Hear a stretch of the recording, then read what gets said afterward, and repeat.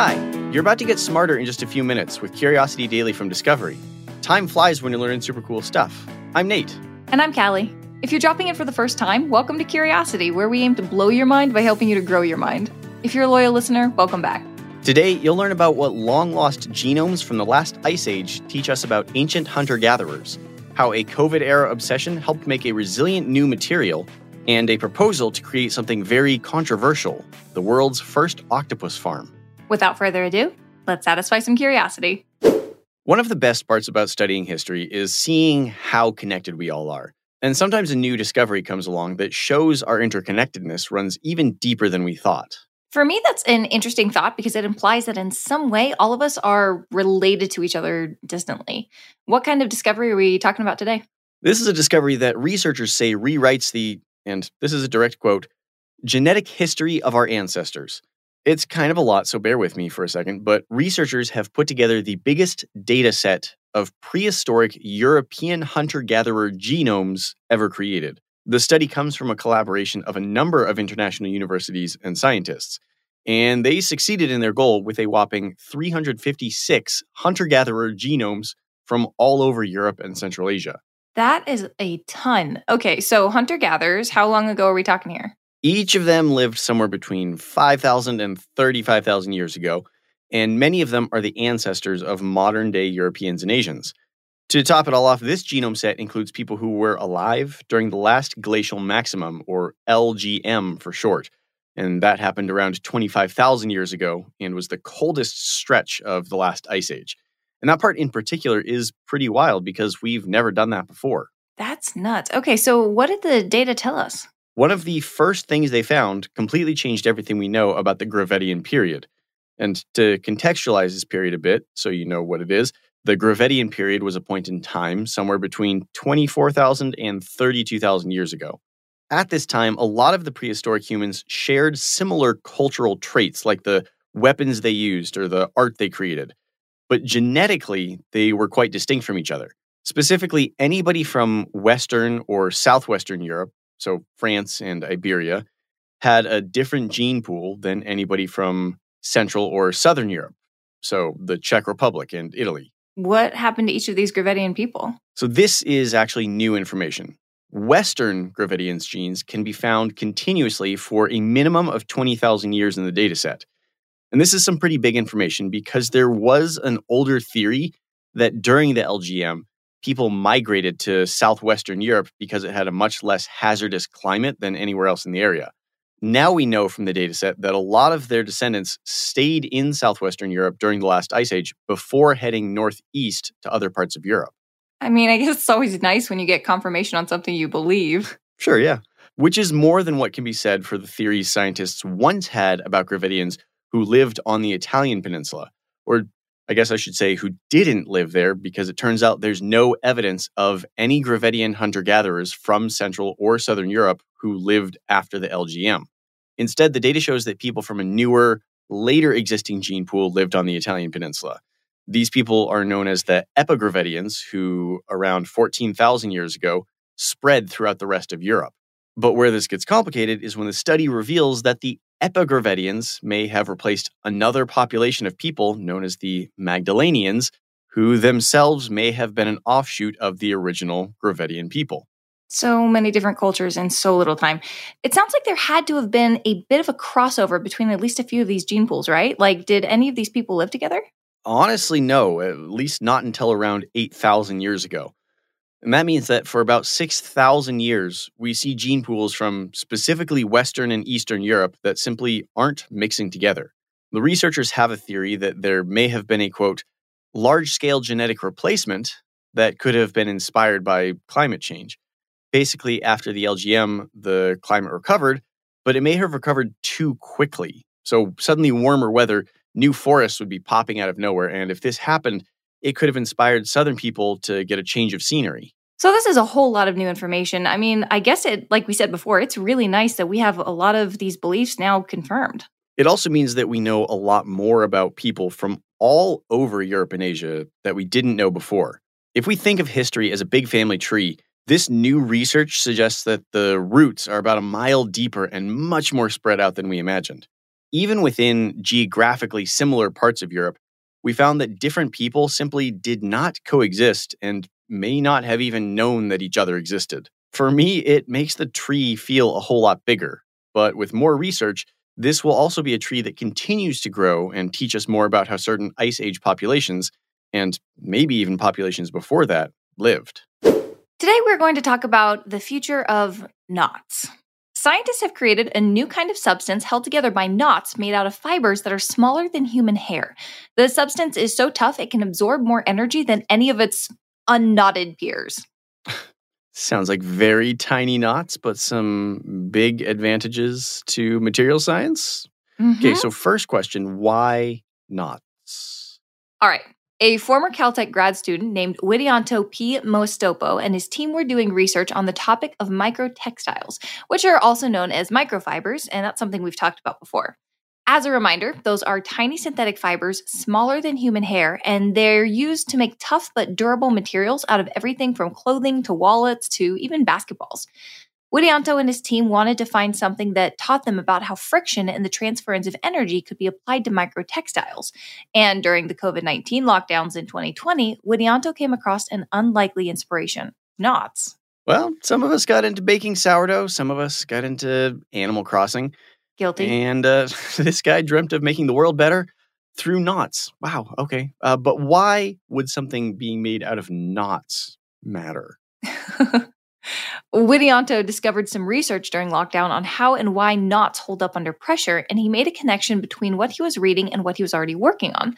So to put it simply, he thought it was worth pursuing the idea of whether knots could make a difference in microtextures. You see, most microtextiles have a sort of interconnected pattern on a molecular level, woven together like a blanket to help keep all of its components together. The problem is, each area that crosses over with one another, also known as a junction, puts the material at risk because each connection acts as the main point of contact for any damage. Which is where the knots come into picture, I'm guessing. But what would even be the difference between a normal junction and a knotted junction? Wouldn't they be the target of any potential damage anyway? I mean, they are, but because of a cool combination of engineering and creativity, being the target won't matter. Each knot makes whatever material it's a part of a lot more durable because they absorb energy more efficiently, to the tune of 92% better than any unknotted material. And since they absorb the energy, that means they're able to bend much more than microtextures made out of anything else, while still being able to get back into shape with no damage whatsoever. That does sound interesting, but how? The knots have a height and width of about 70 micrometers, and the fibers in each knot have a 1.7 micrometer radius. For perspective, 25,400 micrometers makes up 1 inch, and at 1.7 micrometers, these fibers are roughly 100th the size of a single human hair. So these guys are like really small, and this is actually the first time anybody's ever made a material out of many knots at this small of a scale, like a very tiny microscopic fishing net. Okay, that sounds cool. How do you tie knots that small? Did the team hire Ant-Man to just go in there and manually do all this labor? I mean, if he was real, maybe. That'd be great. Sorry to crush your dreams. Yes, I never said that these knots were tied. The truth is actually way cooler. They were created through a form of 3D printing known as advanced high-resolution 3D lithography, which is a kind of 3D printing that can create things on a much, much, much smaller scale than a normal 3D printer. For now, the project only seems to be able to create more simplistic knotting techniques, like an overhand knot that has an additional twist. So in future experiments, Widianto wants to see if they can make something out of more complicated knot patterns. That being said, that simple overhand twist they can make right now is actually why the knot can absorb more energy when it gets stretched out. All right, this is pretty cool. What is Widianto wanting to use these knotted materials for? They sort of think the sky's going to be the limit when it comes to this kind of durable material. Think about some basic surgical procedures like suturing, for instance, which is when a wound gets stitched up. It could be made way more efficient and much more stable if we use a material out of these knots. On the other end of the spectrum, think about aerospace equipment made out of this kind of material. These things are durable and they can bend without breaking. It's the perfect combination for materials you take into highly pressurized parts of the atmosphere. With this kind of knotted material, anything could be made a whole lot stronger, all because of one man's Kova-era obsession with knots. Some men see things as they are and say, why? I dream of things that never were and say, why not knots? Wow. Really? The octopus is considered one of the smartest creatures on Earth. So, of course, somebody's decided to build an octopus farm that would raise and kill octopus for food. That is more than a little upsetting. Okay, correct me if I'm wrong, but an octopus isn't something people actively farm in the same way they do like cows or chickens right now, right? Also, just to clarify, the plural for octopus isn't actually octopi, it's actually octopuses. Correct, it is, contrary to some popular belief. And you're right on your other point, too. This will be the world's very first octopus farm with an aim to turn over 1 million octopuses into food every year. The farm is being proposed by a corporation based out of Spain called Nueva Pescanova. And it is notoriously very hard to breed an octopus. Their larvae will only eat living food. And you need to store an octopus in very specific conditions. So usually any octopuses harvested for food are captured throughout the world with various traps. But in a rare twist for this show, Nueva Pescanova announced a scientific breakthrough that many scientists believe will make the world a worse place. Well, I hate that. How is this going to be worse? Back in 2019, Nueva Pescanova cracked the code on how you breed an octopus. See, an octopus is a solitary animal that lives in near complete darkness. And to breed them, the company will keep an octopus in a glass tank with many other octopuses under constant surveillance and specialized lighting. This will be done across roughly 1,000 tanks before the octopuses are killed in containers of water at a temperature of -3 degrees Celsius or 26.6 degrees Fahrenheit, which is too cold for the octopuses to survive, so they die. At which time the octopuses will be harvested for their meat and then sold off as food. I have heard of this method of butchering before, and I've got to say it does sound pretty cruel. Nueva Pescanova claims that these conditions actually exceed the welfare requirements for octopus production on Earth, which is technically true, but that's only because octopuses haven't been farmed for commercial purposes in the past, so there are no welfare requirements for them. They also told the BBC that they won't let the octopuses suffer for whatever it's worth, but the data doesn't really support that. A study out of Cambridge says that a very slow, very painful ice bath death is guaranteed for any fish killed through this method, which is known as an ice slurry. Many aquatic protection organizations are in the process of proposing a ban on ice slurries, but as far as I know, they haven't been successful yet. I mean, I feel like I understand maybe for production reasons, but if this is such a painful way for an octopus to die, then why are they doing it this way? I'm not really sure. My guess is it's based on two things. Number one, when you know your method is going to work, confining octopuses into one tank means you don't have to watch over them as much. That means less workers are needed to actually harvest the creatures, especially since experts agree the more humane way to do this would be to simply club the octopuses, which ties directly into number two on my list, money. The global octopus meat market is worth roughly 2.2 billion pounds or $2.7 billion.